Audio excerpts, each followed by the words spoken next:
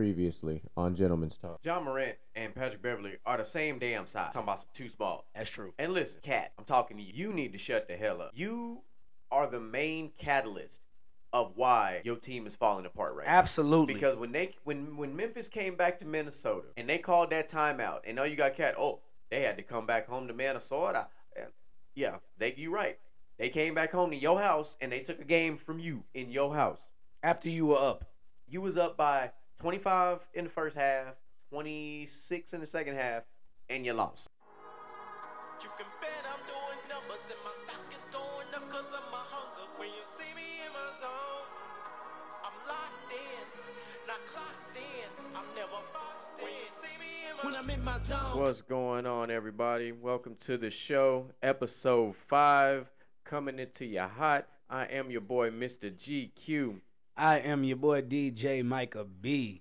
I feel like I'm alone. I feel like I'm unknown to the world that's full of clones. My originality's focused on principalities broken. I'm loaning my heart and soul to the game that's scared to pay it back. And failure is a motherfucker. The strength to go on and believing in another sucker who don't see the vision in you. So you gotta work harder times two. Gotta make it do what it do with the limited sources you have. Your dream is still a All right, everybody. Welcome to the show. How y'all living today, man? Hey, man, look, I've been excited all day. Listen, I woke up at 4 o'clock this morning on accident, by the way, because my brother doesn't know how to shut off his alarm. But it gave me some time to come up with the crossover today. It gave me some time to see what was going on YouTube and a couple of other things, what's going on in the world. And more importantly, it gave me time to see what was going on in the NBA. That's what I'm talking about, man. It's been a good time. I mean, I woke up about 1:30 this morning because my daughter decided to wake up because she didn't want to sleep all night. But it's all right. I done got some good rest. I've been excited all day. I've been making notes since last Wednesday. It's time to get this thing hype. So let's go ahead and get this thing kicked off. So we normally start the show off. We start talking about our sports talk and everything like that. But we decided we're going to change it up a little bit. We're trying a little something different. So we're going to see how y'all like this. I know everybody likes the musical verses and all that other type of stuff. So we decided to take that and put an even more different spin on it. And we're going to go with an actor's version of the verses. So we chose Will Smith and Denzel Washington. Ooh. That's crazy, right? Fire. Yeah. So right off rip, I'm going to go ahead and give you my little list of my... Wait. We forgot the most important thing. Oh, don't tell me did we forget the... Man. This nice glass of TX whiskey, baby. My brother. Hey, cheers to you. Yep, that was it. I was so hyped up for the show, I forgot I had a shot sitting next to me. But it happens. It's all good. So I'm gonna give you my little short list of my Will Smith movies, and I followed up with my Denzel movies. But like my all-time favorite for my Will Smith movies, I had Ali, I had Enemy of the State, I had Independence Day, Pursuit of Happiness, I Am Legend, and of course I, Robot, and 7 Pounds. As far as my Denzel movies, of course there was a million to name, so I had to kind of keep it short. But American Gangster, all-time favorite, Glory, Training Day, John Q, and Inside Man. Okay, well I'll tell you this, favorite movies. I'm going to start with Will as well. Gotcha. I only wrote down Men in Black, but that's 1 and 2, the Men in Black 1 and 2. And, of course, Independence Day has to go on there. Man, that's a classic from the 90s. Oh, man. So, you want to move on to, you said Denzel too, right? Yeah, I did both. Okay. My favorite all-time Denzel movie is actually an easy one to name, which is Remember the Titans. And it's not even close as my favorite. Y'all know I'm a sports person. And, hey, Coach Boone, that dude was crazy. Hey, and don't forget, if you want to win, put Booby in. Wrong one. It's Friday Night Lights, man. Come on, dog. I had to get you one time to make sure you All right, so we kind of broke it down into categories a little bit.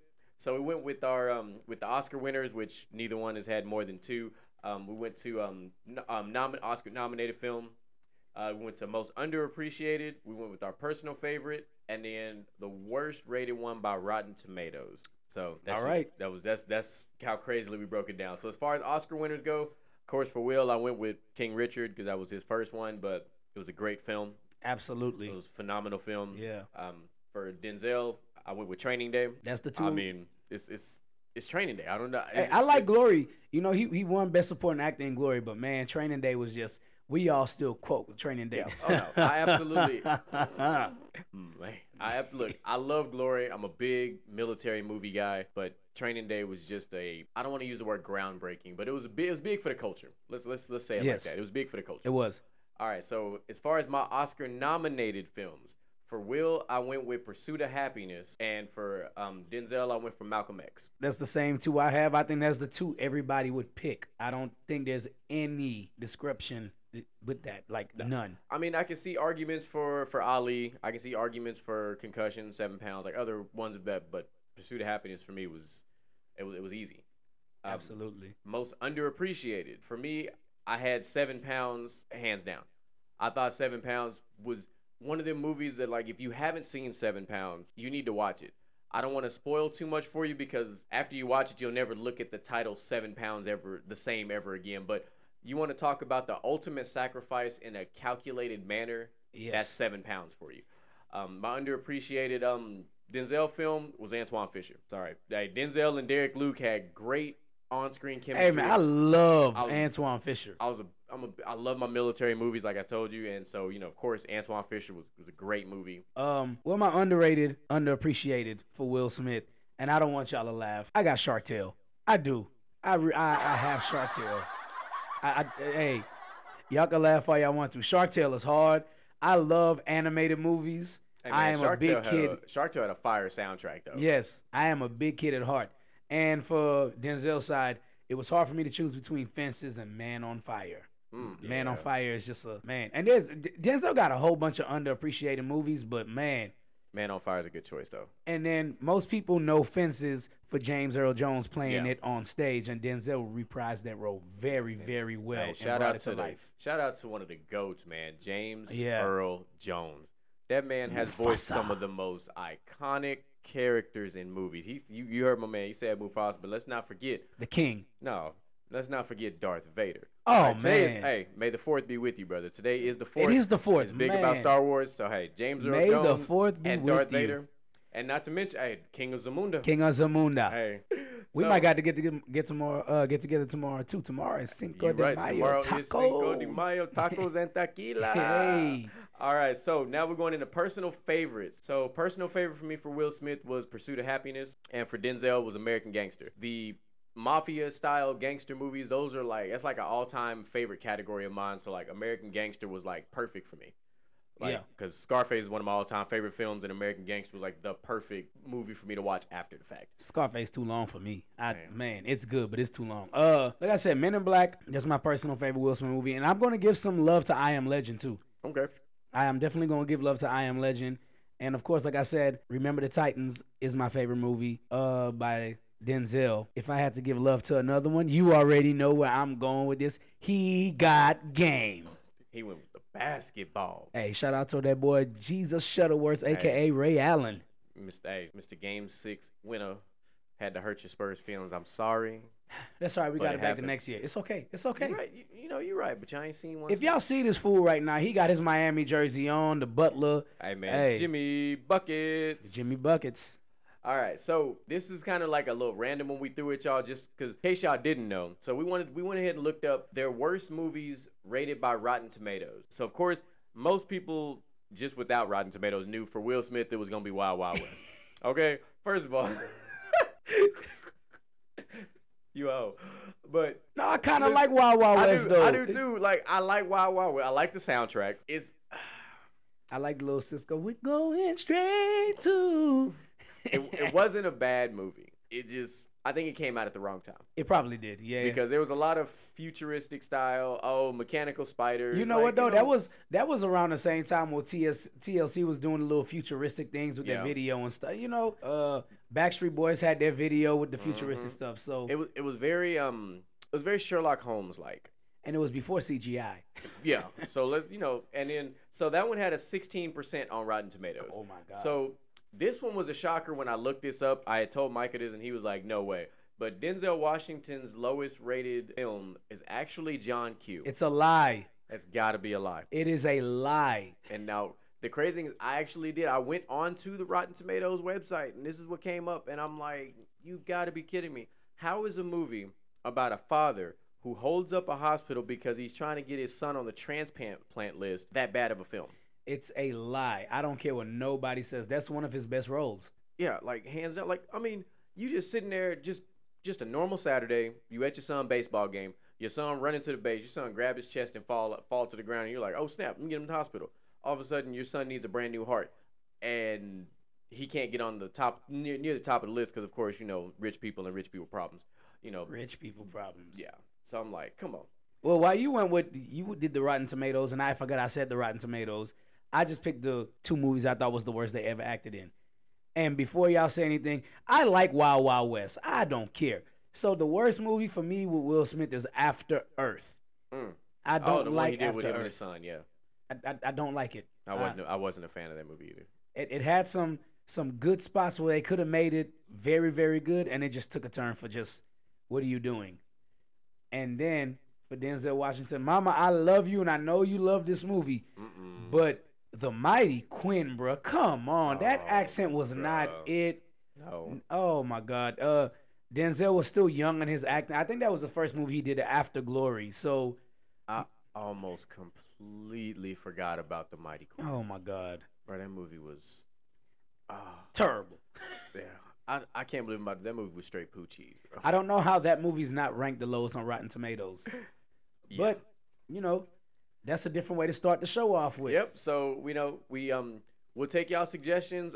We something we might think about continuing on. There's a couple other actors that we definitely like to take a look at. But with that, hey, let's move on to your regularly scheduled program, and let's get on to these NBA playoff reactions. Well, where you want to start? Man, look, let's talk about Game 2 of Memphis and Golden State. Memphis and Golden State. Okay. Because I thought the game was fire. Like, first of all, Ja did the same thing that he did in game, 4, I believe it was, against Minnesota, when he basically just went on a tear in the fourth quarter. Yeah, he just took over the game. He scored the last 13 points in game 2. Yep. En route to scoring 40-plus and knocking off Golden State to split the home. So I was like, okay, good game. Golden State played really well. Now, there was a lot of controversy in this game. Absolutely. Because you had Dylan Brooks, who got ejected early in this game for the hit to the back of the head. So that, I don't know if you read it today, so Gary Payton II is actually out for a hot little minute with a fractured elbow. Yeah. So the windup and the strike to the elbow was a little too much for me. There's been back and forth saying, of course we know Dylan Brooks is not a dirty player. Right. Was it a dirty play? Yes, I think it was a dirty play. I do not think Dylan Brooks is a dirty player, but I definitely think that was a dirty play. I don't think the intent was to hurt him, but when you make a play like that, trying to prevent somebody from scoring for a momentum change, you have to be careful. Especially when he's already in the air. Yeah. So he only has nowhere to go but down. Yep. Now, you also had Draymond Green get hit in the nose, and he had a bloody nose, and he decided, I'm going to flip these double birds off Stone Cold Steve Austin style. Yeah. So you had that go down. So that happened too. What about the Draymond when he got ejected? Oh, game 1. Look, man. Yes, he should have got ejected for that because one, you missed, and most people only saw the jersey pull down. Yeah. He also hit my man in the side of the head Absolutely. on the way up. And that's the rule. But so they're like, because I talked to other people like, oh, but he tried to help him up, this, that, and the other. I'm like, no. When he pulled him down by the front of his jersey, he was already on the ground before he decided to try to help him. Because he knew, he's like, man, I'm about to get ejected. Damn. If you haven't heard Draymond's explanation of this whole ordeal, I need you to go on YouTube and look at his podcast. Because, my goodness, his explanation on Inside the NBA had me crying and laughing because he was so full of it. He essentially, once he got ejected, basically took a shower, put his street clothes on, and then after the game went straight to his hotel room and did a live version of his podcast. Yeah. Like, he explains it, and then Steve Kerr, okay, let me address this too. Steve Kerr said that in game 2, that Dylan Brooks broke the player code because he committed a type of play the players know that if X, Y, and Z happens, that a player shouldn't do that. I'm like, Steve Kerr, you the last person to talk about any kind of codes of any kind. Mister, I got punched in the face at practice, and you want to talk about a player code? You got punched in the face and got punked by your own teammate, and you worried about something that another player did. you ain't even stand up for yourself when you got punched in the face like a little punk. So go on somewhere, Steve. You know what though? On a serious note, if John Morant has to score 40 plus for Memphis to win every night, I don't think they're gonna make it out of this series. So Ja had to score 40 plus because of the situation. Yeah. Jaren Jackson fouled out. Dylan Brooks had gotten thrown out, and his team was just ice cold. Bane was even kind of cold in this game. So Ja had to do, like I said, he had to do the same thing that he did in the Minnesota series. He's like, all right, we got 4 minutes left. I bet I'm going to take over. Because, man, at 4 minutes, they were down by 1 point. I think it was 98-97. But Ja's first step is just artwork. Oh, to be young and athletic again. It is just artwork. He is, as soon as he touch, he is explosive. So let me ask you this. Go for it. You think John Morant is the best player in the series? Right now, yes. He is definitely the best player in this series right now. The argument can also be made for Jordan Poole. Jordan Poole has been balling. Jordan Poole has definitely been balling. I would say that I think Steph is probably the third best player.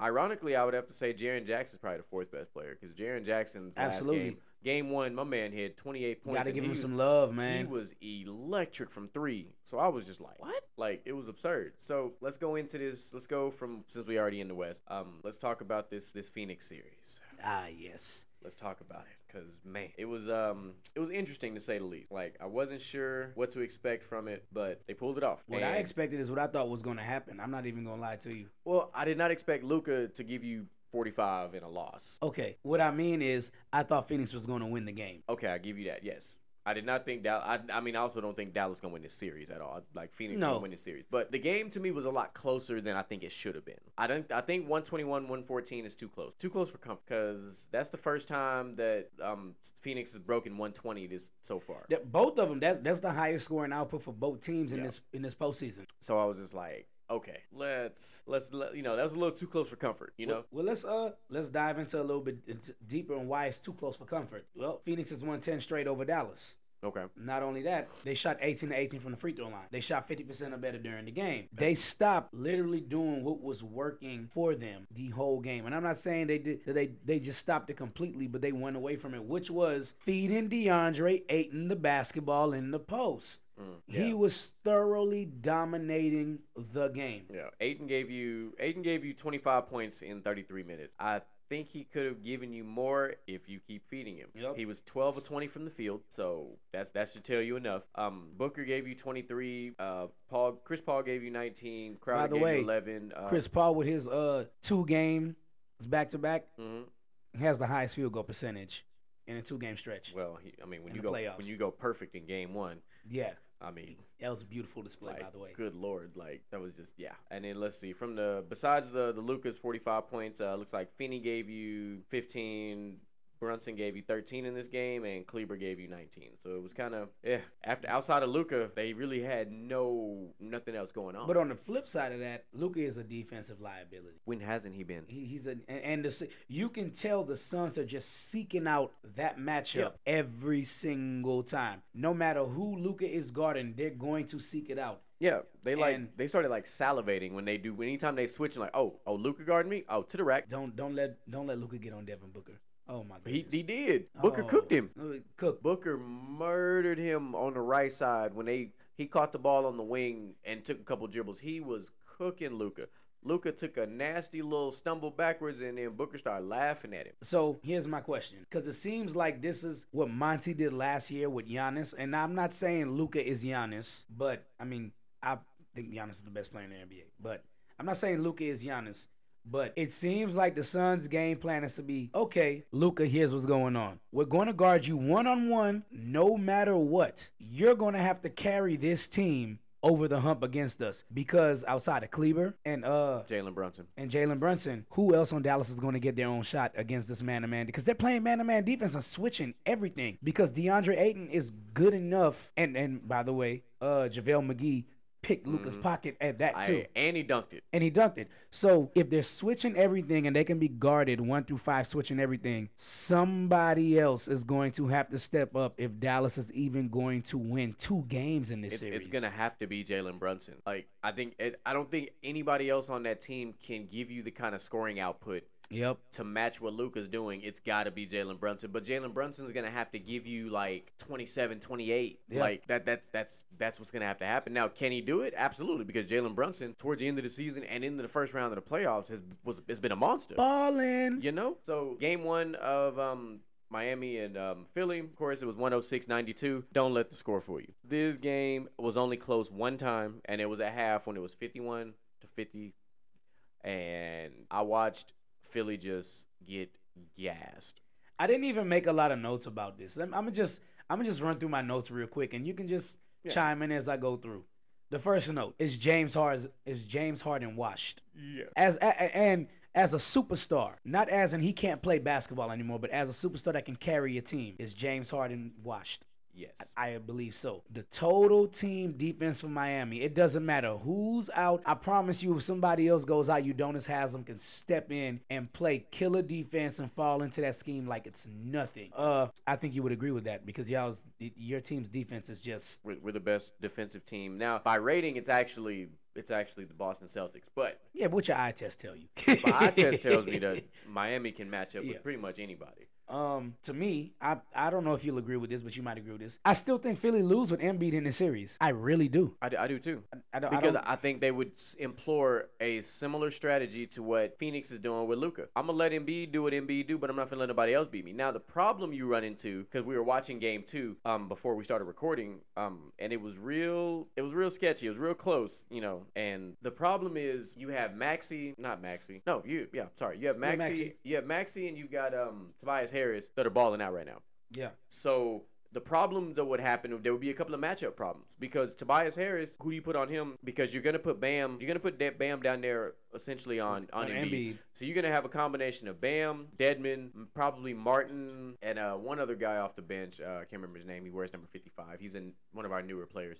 But then now you've got a mismatch at the guards because you don't have Kyle Lowry right now. Correct. So you've got Tyler Hero, you've got Adebayo, you've got Martin, you've got Butler, and then they've got to guard Tobias Harris and Maxey, who one, Maxey's a speed threat, and two, and then you've got Harris is a size threat because outside of Jimmy Butler, who else can guard him? Like comfortably guard him because in Game 1, Harris was cooking Tyler Hero. Yeah. I watched it. He was cooking him. Like Tyler Hero did everything he could. He just ain't big enough. He ain't tall enough. Tobias Harris is bigger than he looks. Neither is Duncan Robinson. And Duncan Robinson didn't even really play in Game 1. Yeah. And he really didn't play much in Game 2. No. Oladipo played in Game 2. Yep. But so but I agree though. I don't think with Embiid, I don't think it makes much of a difference. I think it makes it a little more competitive.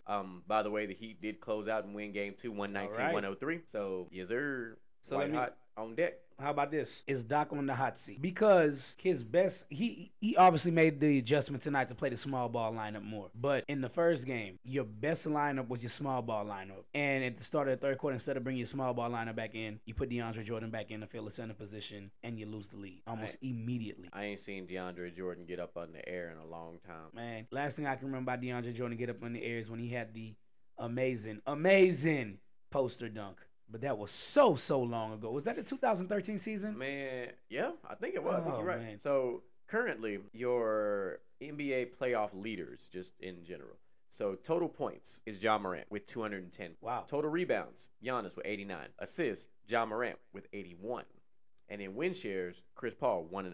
I'm not even slightly surprised by Chris Paul in win shares. No, I'm not surprised by that either. Like, not even close.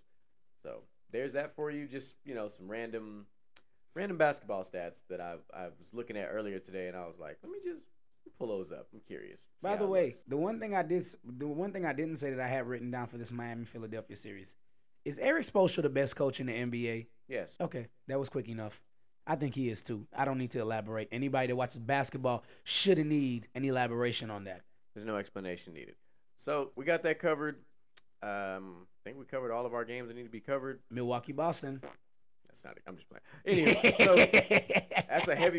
that's a heavyweight fight that we've been talking about really since Game 1.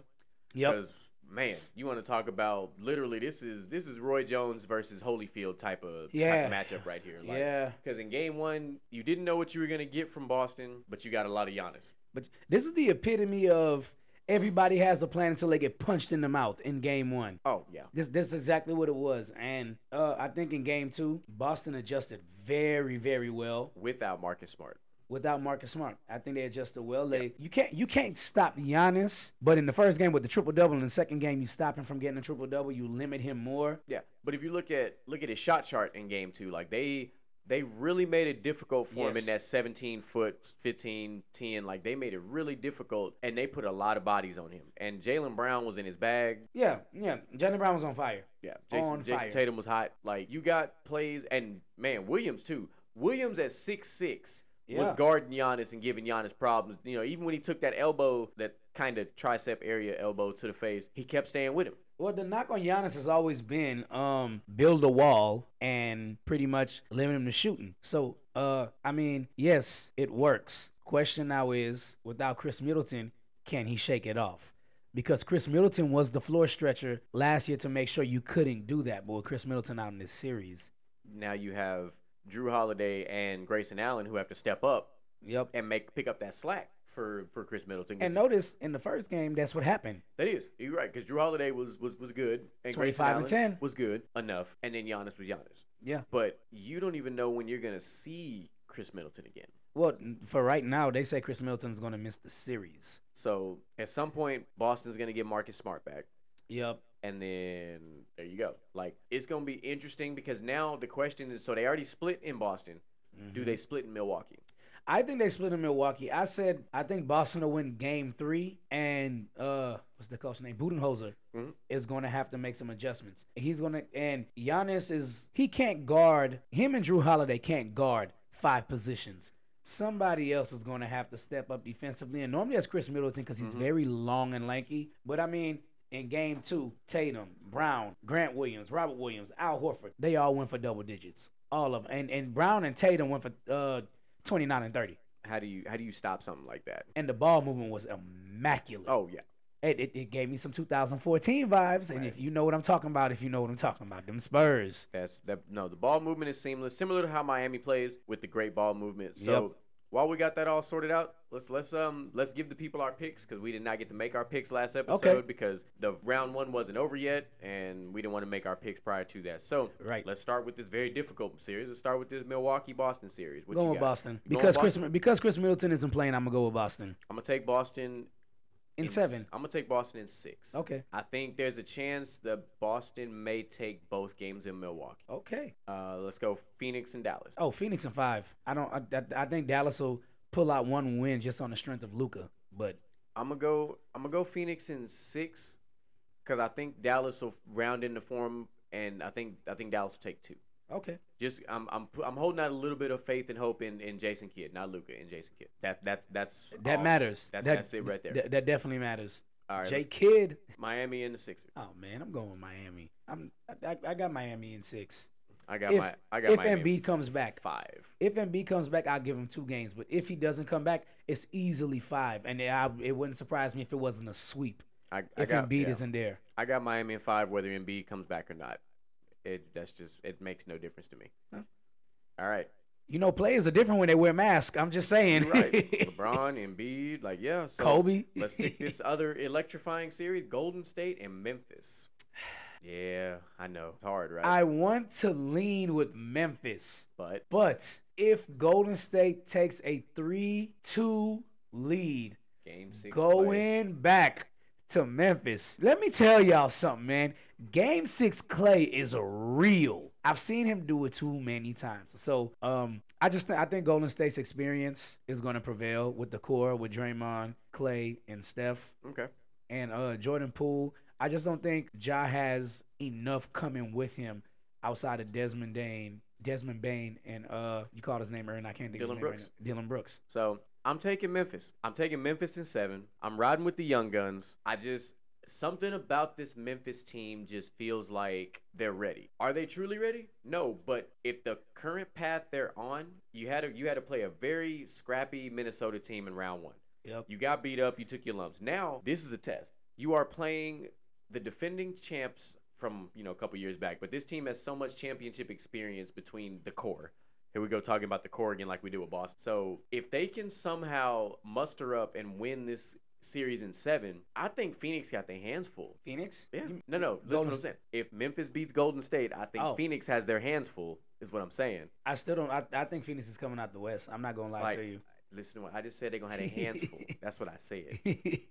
I think it'll be a lot harder, and I think they match up better. I think they match up better with Phoenix than Golden State does. I actually think Golden State is the one team that could actually knock Phoenix off. Absolutely. So I don't think if you're Phoenix, I don't think you want to see Golden State. But either way, Phoenix is gonna have a very difficult Western Conference Finals to make it back to the final because that's a tough matchup. It is. And the Eastern Conference Finals, I mean, if you're talking about Boston and Miami, I'll say this. I think the X factor down the stretch for Phoenix to get back to the conference finals will be DeAndre Ayton, especially if they go against Memphis. DeAndre Ayton has to ascend this time though. He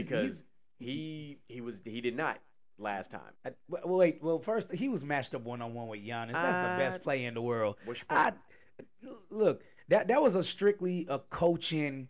Hey, we're not double teaming Giannis. We're going 1-on-1 with Giannis the whole way. DeAndre Ayton is going to guard you, and DeAndre Ayton wasn't ready. Is that the excuse you're gonna go with? Absolutely. Because everybody said like, yo, build the wall because that's the way to beat Giannis.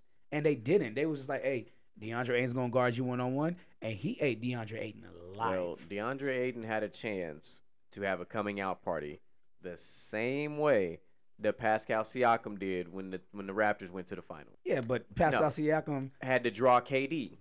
Don't act like that's not a tough matchup. Yeah, but KD got injured. And KD got injured. And prior to the injury, it was a different story. Exactly. But KD was getting buckets. Exactly. But I digress. Okay, so here we go with that. So we got our picks. They'll probably hold up. A couple of them will be a little... One of them won't hold up because I picked one and you picked one. Hey, we'll see. All right, so we'll tiptoe on this NFL draft thing real quick. We won't get too in depth because most of you, if you're true NFL fans, you watched the draft, you did all your analysis, you looked at what your teams and did. You probably don't watch college football, or you just didn't watch college football at all. But what I will say is the teams at the bottom who drafted early, a lot of those teams actually did a damn good job drafting. The Giants, the Jets, the Jags, you guys had outstanding drafts. Can't complain. The Texans, you did okay. The Texans would, I feel, because I watched some of it, and I'm just like, I feel like you're going more of, and I hate to say it like this because you're going more of the Patriots route. You're looking for diamonds in the rough. You're looking at potential instead of drafting what you know is there. I don't like drafting like that. Even at number 4, you went with a corner, and I'm like, you probably could have went with a pass rusher or a linebacker. Yeah. Because if you can't stop nobody, I don't care who you draft offensively. You could have drafted Drake London, and it wouldn't have made a difference because you can't stop nobody. So pass rush is the way you win games on defense. And how did you feel about Malik Willis going to Tennessee? I mean, what do you want me to say? I'm asking you for your opinion. It's because I don't know if you've been reading. It's already been kind of stirring a little bit. Because in an interview, they had asked Ryan Tannehill if he would mentor Malik Willis, and he was like, "Well, it's not my job. Like if he learns anything from me, good for him. But it's not my job to mentor him." Number one, first of all, Ryan Tannehill is your job to mentor him. Let's get that out the window. I don't care what anybody has to say about that if you are the QB in that situation, because all you're going to do is make this dude more hungry. Yeah. You're going to make him more hungry. Oh, it's not my job to mentor him. No. Listen, look, Malik Willis is more than capable of probably winning this job. Ryan Tannehill, you are on a short leash. He's a game manager. You were a number 1 seed last year and got smoked by the Bengals, and you threw multiple interceptions. I called it. And first of all, Ryan Tannehill, stop acting like yo don't stink. All right, you spent a lot of time in Miami where you was poo-poo, getting smacked by my Patriots while you was down there in good old Miami with Adam Gase. And I forgot about Adam Gase. You were. There was a point in time where you were an afterthought. Your own fan base didn't even like you. I have a couple of friends that are Miami Dolphins fans, and they're like, we can't stand Ryan Tannehill. All of a sudden, you moved your butt on down to Nashville, and you became some sort of relevant, and now you act like your poo don't stink. He only became relevant because Derrick Henry was running the ball, so that play action is very, very serious. But I mean, he got to watch his back. Oh yeah, he definitely got to look over his shoulder. He got yoink. Yeah. This is an Alex Smith situation right now. I think it very much so could be an Alex Smith, Colin Kaepernick situation. Heck, even Alex Smith and Patrick Mahomes. Patrick Mahomes. Yeah, and I'm not saying he's gonna be Patrick Mahomes, but no, but true football fans know what we're talking about when we say it like that. Yeah. But my Patriots, we didn't have a bad draft. We drafted for need. We didn't really go crazy. We got some DBs. It's the Belichick way. We drafted an offensive lineman in the first round. That's the Belichick way. Not the first time we've done that. They usually end up being Pro Bowlers 3, 4, 5 years. Like, no big deal. They're all pros. It's kind of what we do. And that's exactly what I meant by the Texans more felt like they were looking for diamonds in the rough than just going by what's already there. Yeah. So we had two blockbuster trades that went down on draft night. You had A.J. Brown that got traded from Tennessee to the Eagles. How you feel about that one? I don't know what Tennessee is doing. I don't know if they're going to blow up their roster or what.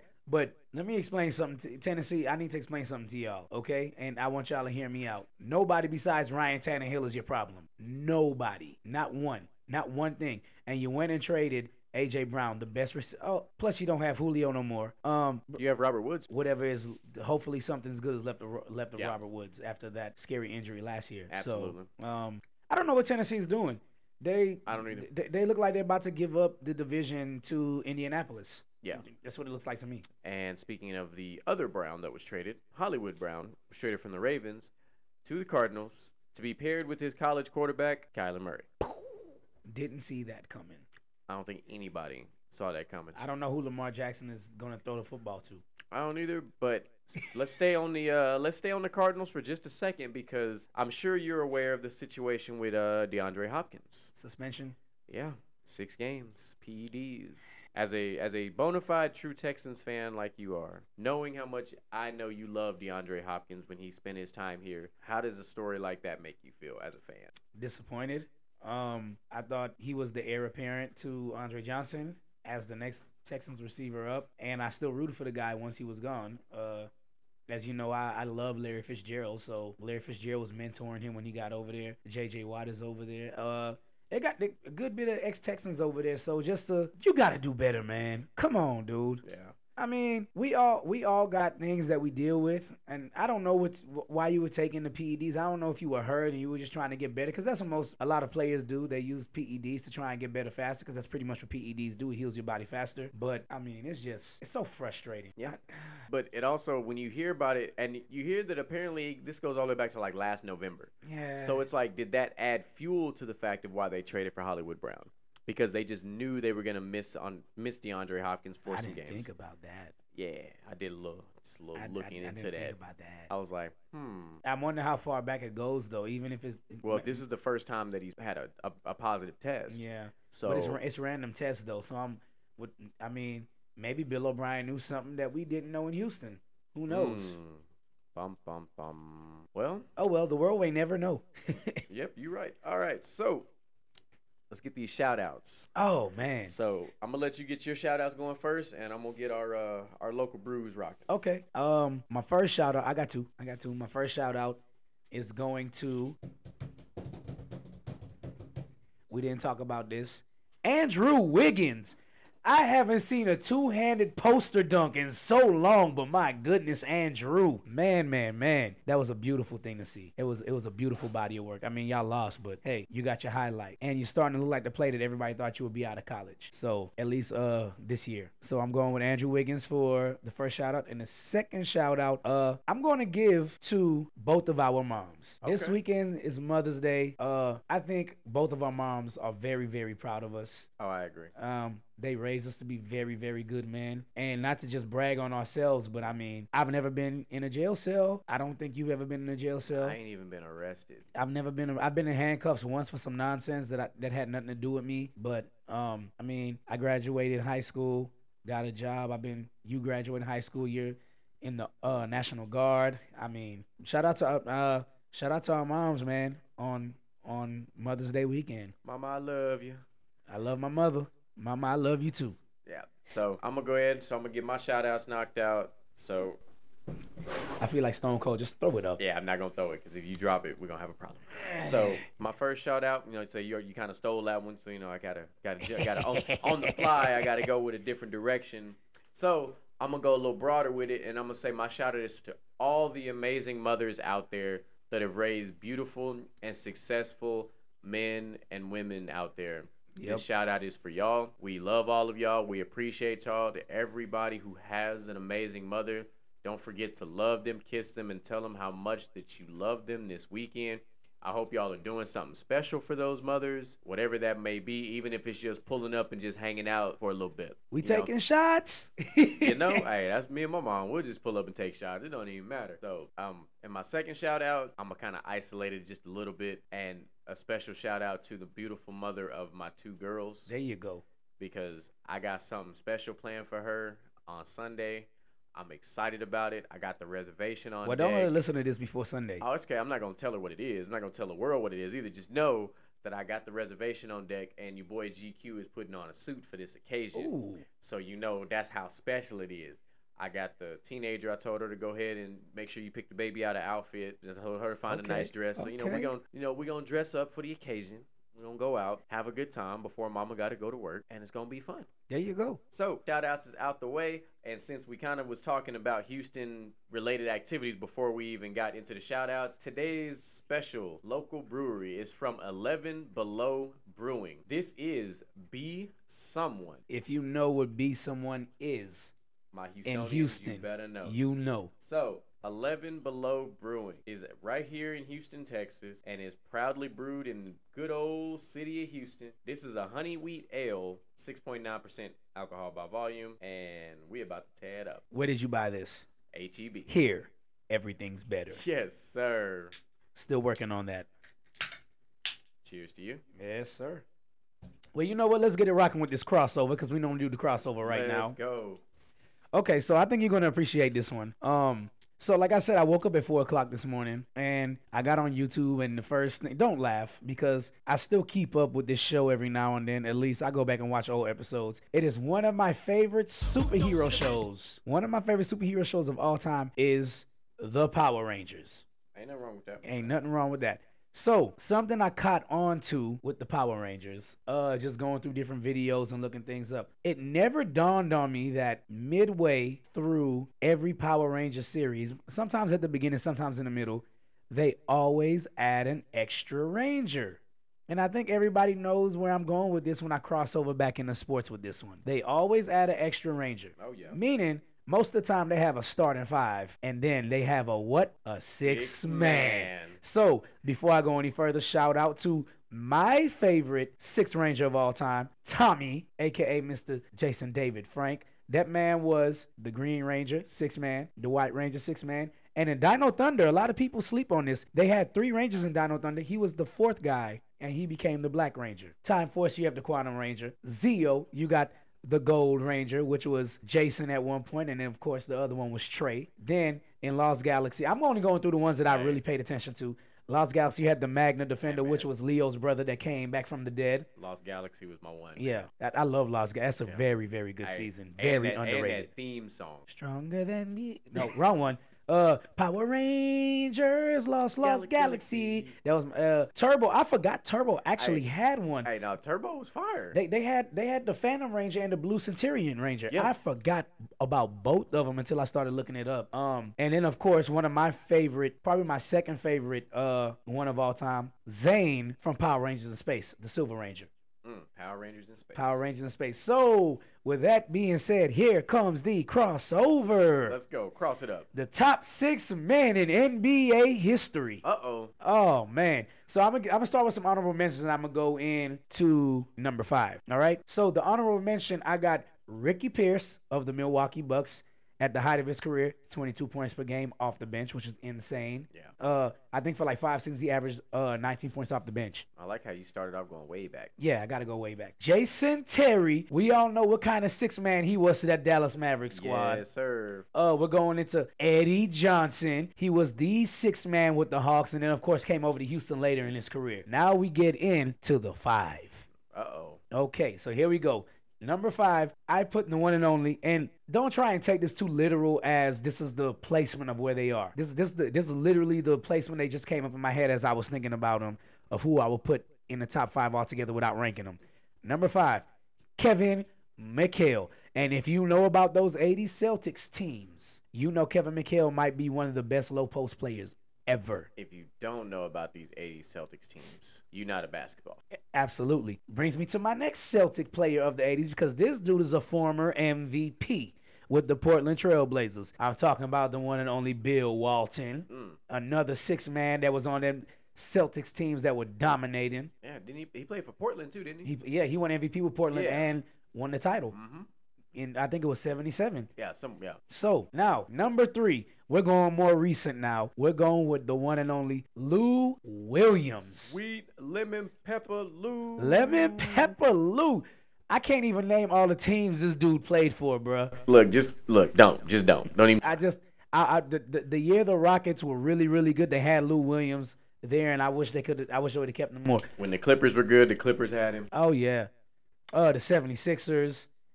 Lou is Lou the Raptors. How many playoff games has Lou been in? Lou's been man. How many playoff games has he won single-handedly? Yeah. Number 2, as my boy Chuck would say, Ginobili, probably the greatest 6-man of all time. Manu, probably the best 6-man of all time. Y'all already know what it is with the San Antonio Spurs.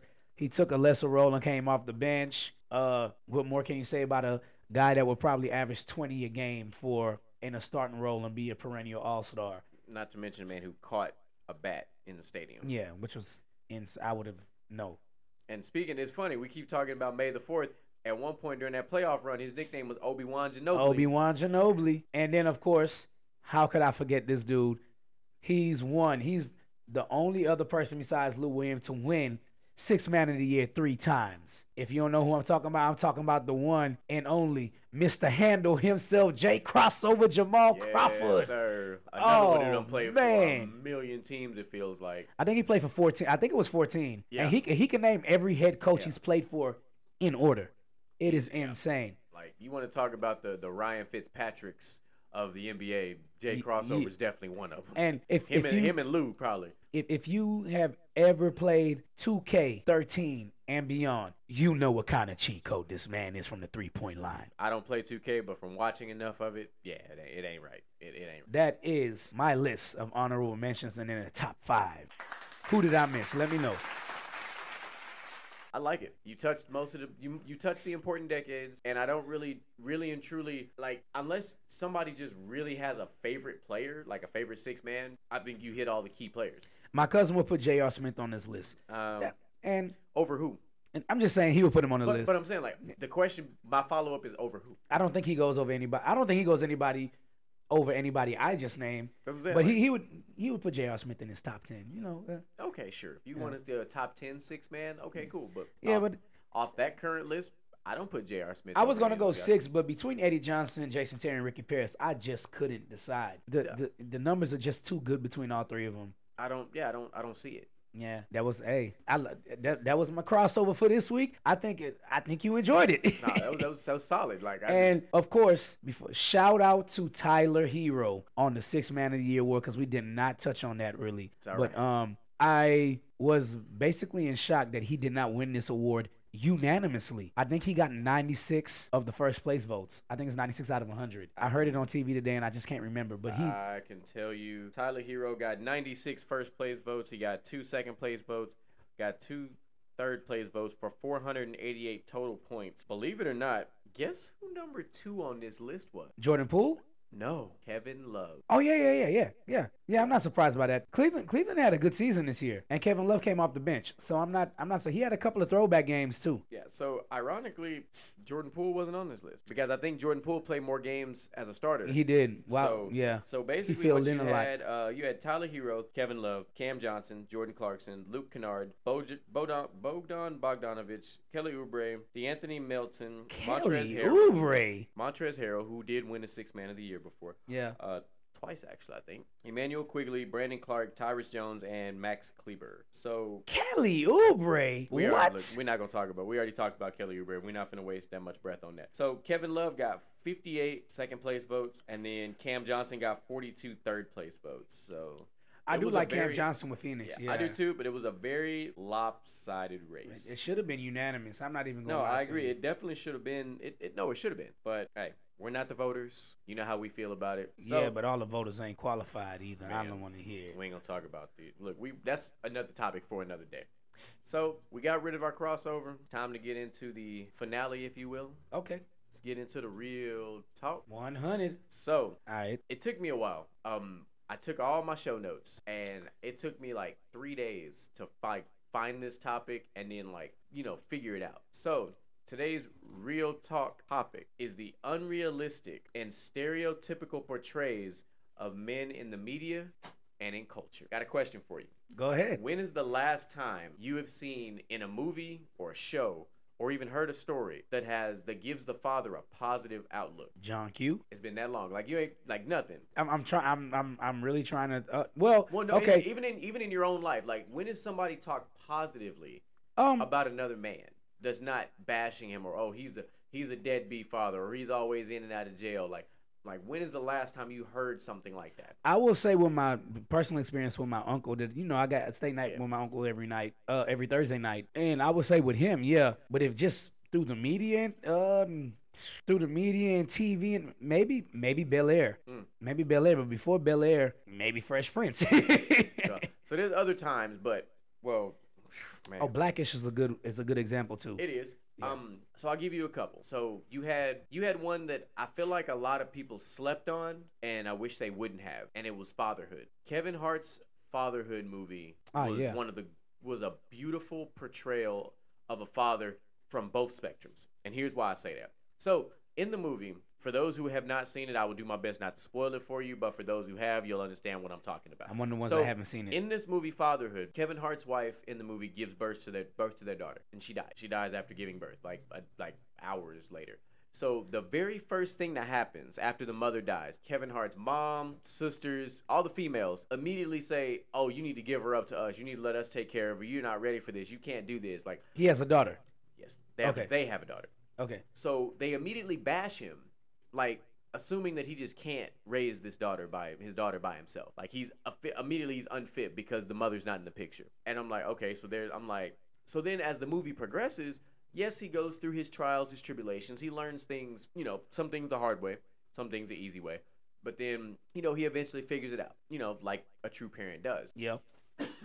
So then you brought it up earlier, and you were talking about some sports dads.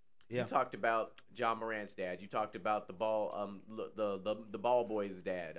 LeVar. I think you brought another dad up, but how these fathers fight for their children the way they do, and people look at him like, why is he so like why is he so much? Like why is he so brash? I'm like, so my thing is like this. What's wrong with a father advocating for his kid? Like, do we as parents not want our children to be the absolute best versions of themselves? And see, that's one thing I've always said is like, whenever he said, "Hey, Lonzo or LaMelo could be better than Michael Jordan," everybody's like, "Oh, he's lost to this and that." But like, I mean, why can't they?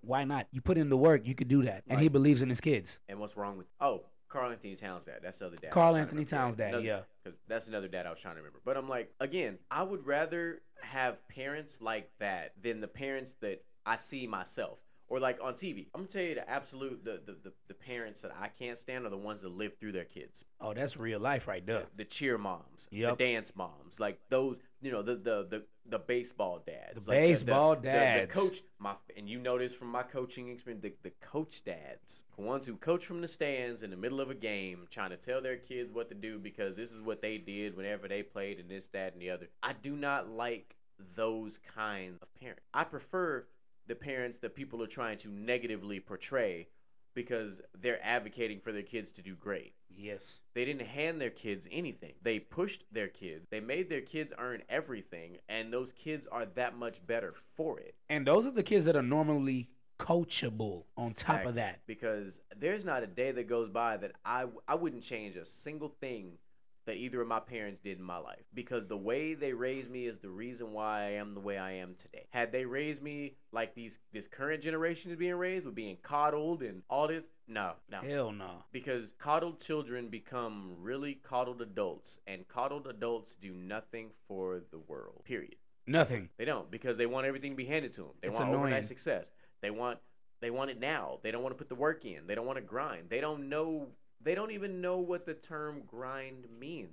No, they look for instant gratification. Yeah. And a lot of that has to do with social media as well. Yep. But a lot of it has to do with how you're raised. Absolutely how you're raised. If you're raised with respect, if you're raised with the work ethic, if you're raised and taught what we call, basically if you're raised what's in the manner that's basically called the hustler's mentality, because say what you want about a hustler, but there's one thing that a hustler won't stop doing is grinding. Absolutely. Like, they're never satisfied. So how do you take a mindset like that and you instill it into your children? You push them to a point where they never want to stop working to be better. Like, they should never be happy with what they have in a manner of speaking, to where it's like, oh yeah, I got this, but I want more.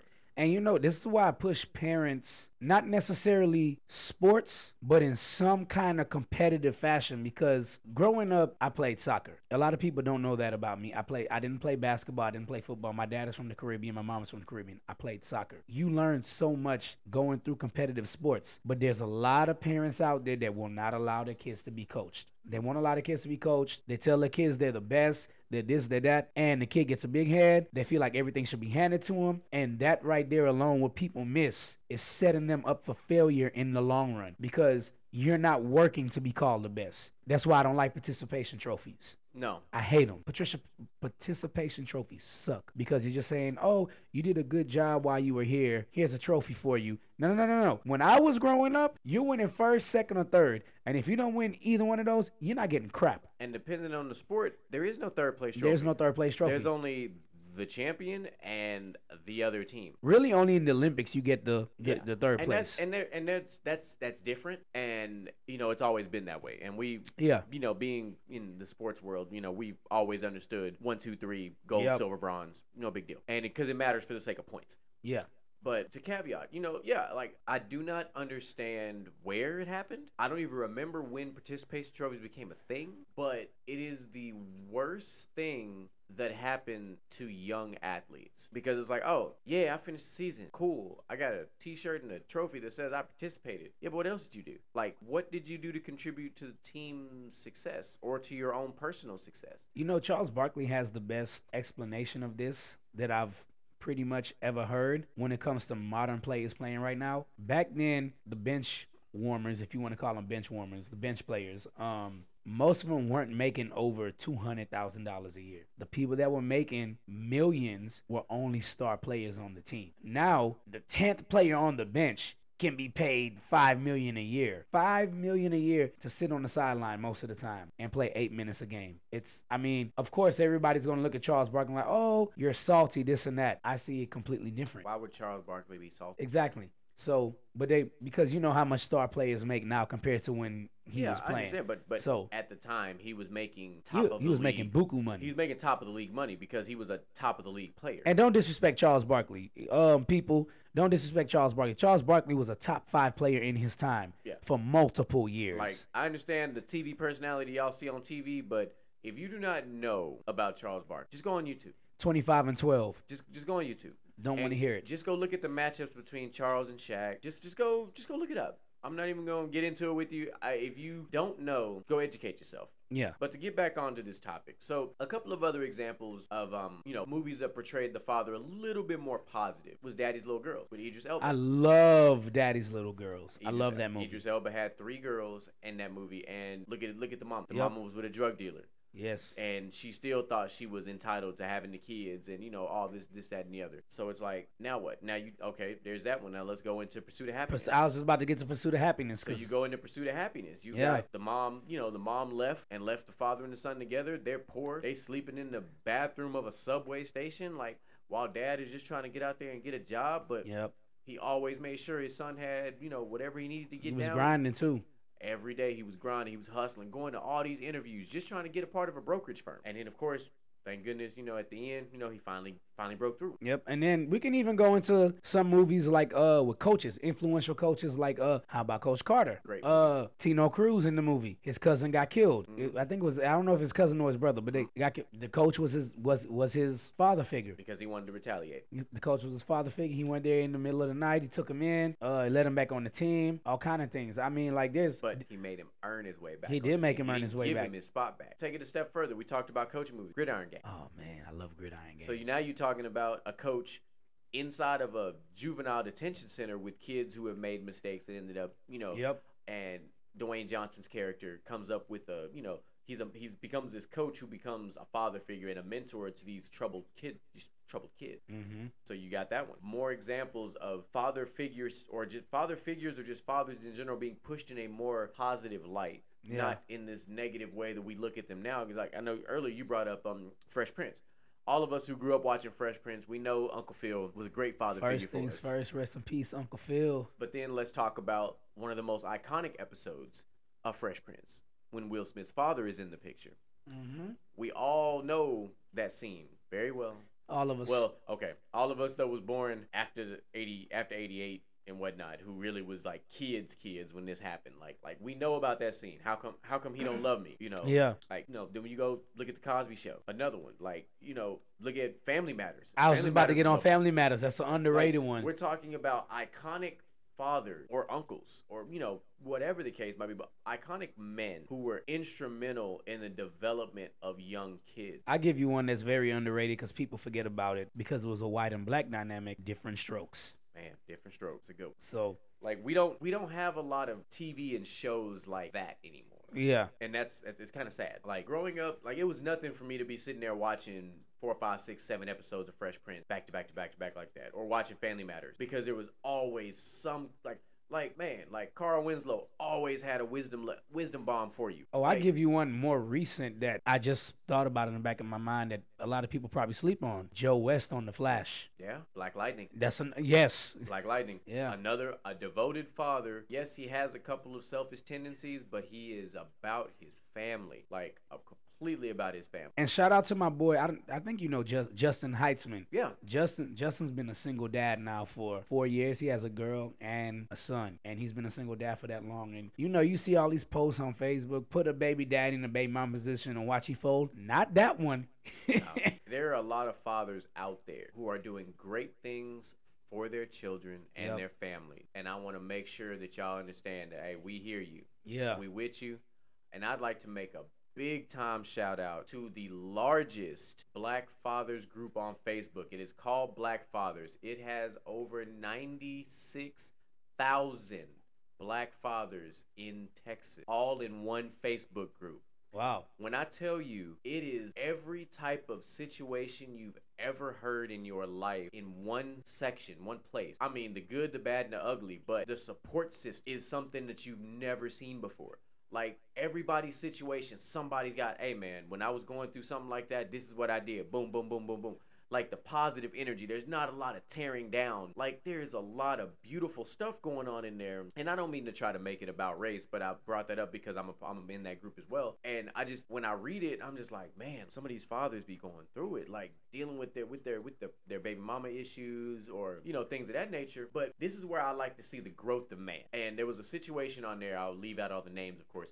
There was a father on there who had posted. He had got full custody of his daughter in 2009. And all of a sudden, their son is about to graduate kindergarten. And he reached out to the baby mom, hey, you know, he's graduating on such and such days. So the baby mom comes back and is like, hey, can you pick me up? I'll get a hotel the day before. So he posed the question, like, you know, she pays $124 a month in child support. You know, should I pick her up or should I just say, hey, you need to figure it out on your own? And there was a comment in there, a very particular comment that said, listen, there's a time and a place to make a woman pay for it and be petty, but look, he's like, that's not a king move. Absolutely not. He's like, at the end of the day, he said, look, say what you want about the mother. Yeah, she's doing this, but look, just how would your son feel if his mom was there? And that was the question that was posed. And I'm like, so just to know that even when a lot of men have the chance to just absolutely destroy the baby mama, because we know that they've done that to men for so long. Oh, he's a deadbeat. Oh, he barely make his child support payments, this, that. But when the shoe was on the other foot and the father had the prime opportunity to do so, turn the other cheek, because just like that comment said,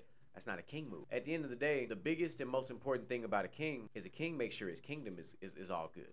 Facts. If his kingdom is good, everybody else is good, because that king is going to do everything that he needs to do to make sure that kingdom is running smooth, that it ain't falling apart, that it's got everything it needs to flourish, and that everybody that's in that kingdom is also eating, also winning, also flourish. That's what's important. The days of the bashing of the parent, whether it's the baby mama to the baby daddy or vice versa, we need to get away from that.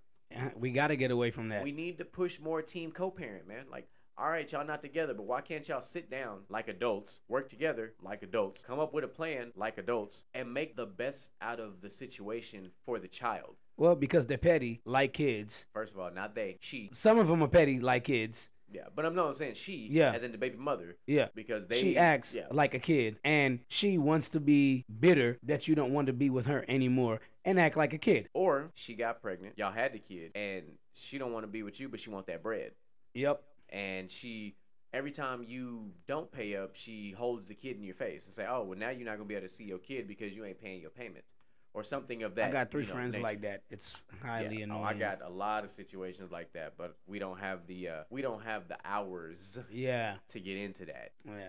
But with that being said, that was our real talk segment. We kind of touched on a lot of things in there. It kind of went a little crazy, but it's necessary. It has to be necessary. Like, it's one thing, we're not going to be afraid to talk about those difficult topics. I will post a Q&A for my Spotify listeners telling you, so far nobody's dropped any questions, but and I tell you what, I'm not scared to stand in front of it either. So oh, absolutely, I get in front of it, no problem. I don't care. You know, hey, I'm with the smoke. All of it. I'll go start the fire outside if need to. And if necessary, I deliver that smoke faster than Amazon Prime overnight shipping plan with me. So, sorry, let me get off my box real quick. So, with that being said, this has been episode 5. Another great show in the books. We love y'all. We are getting closer and closer to 100 total listens. We have a lot of subscribers coming down the pipe. We're getting the ratings. We're just trying to build, man. Just trying to build, trying to grind.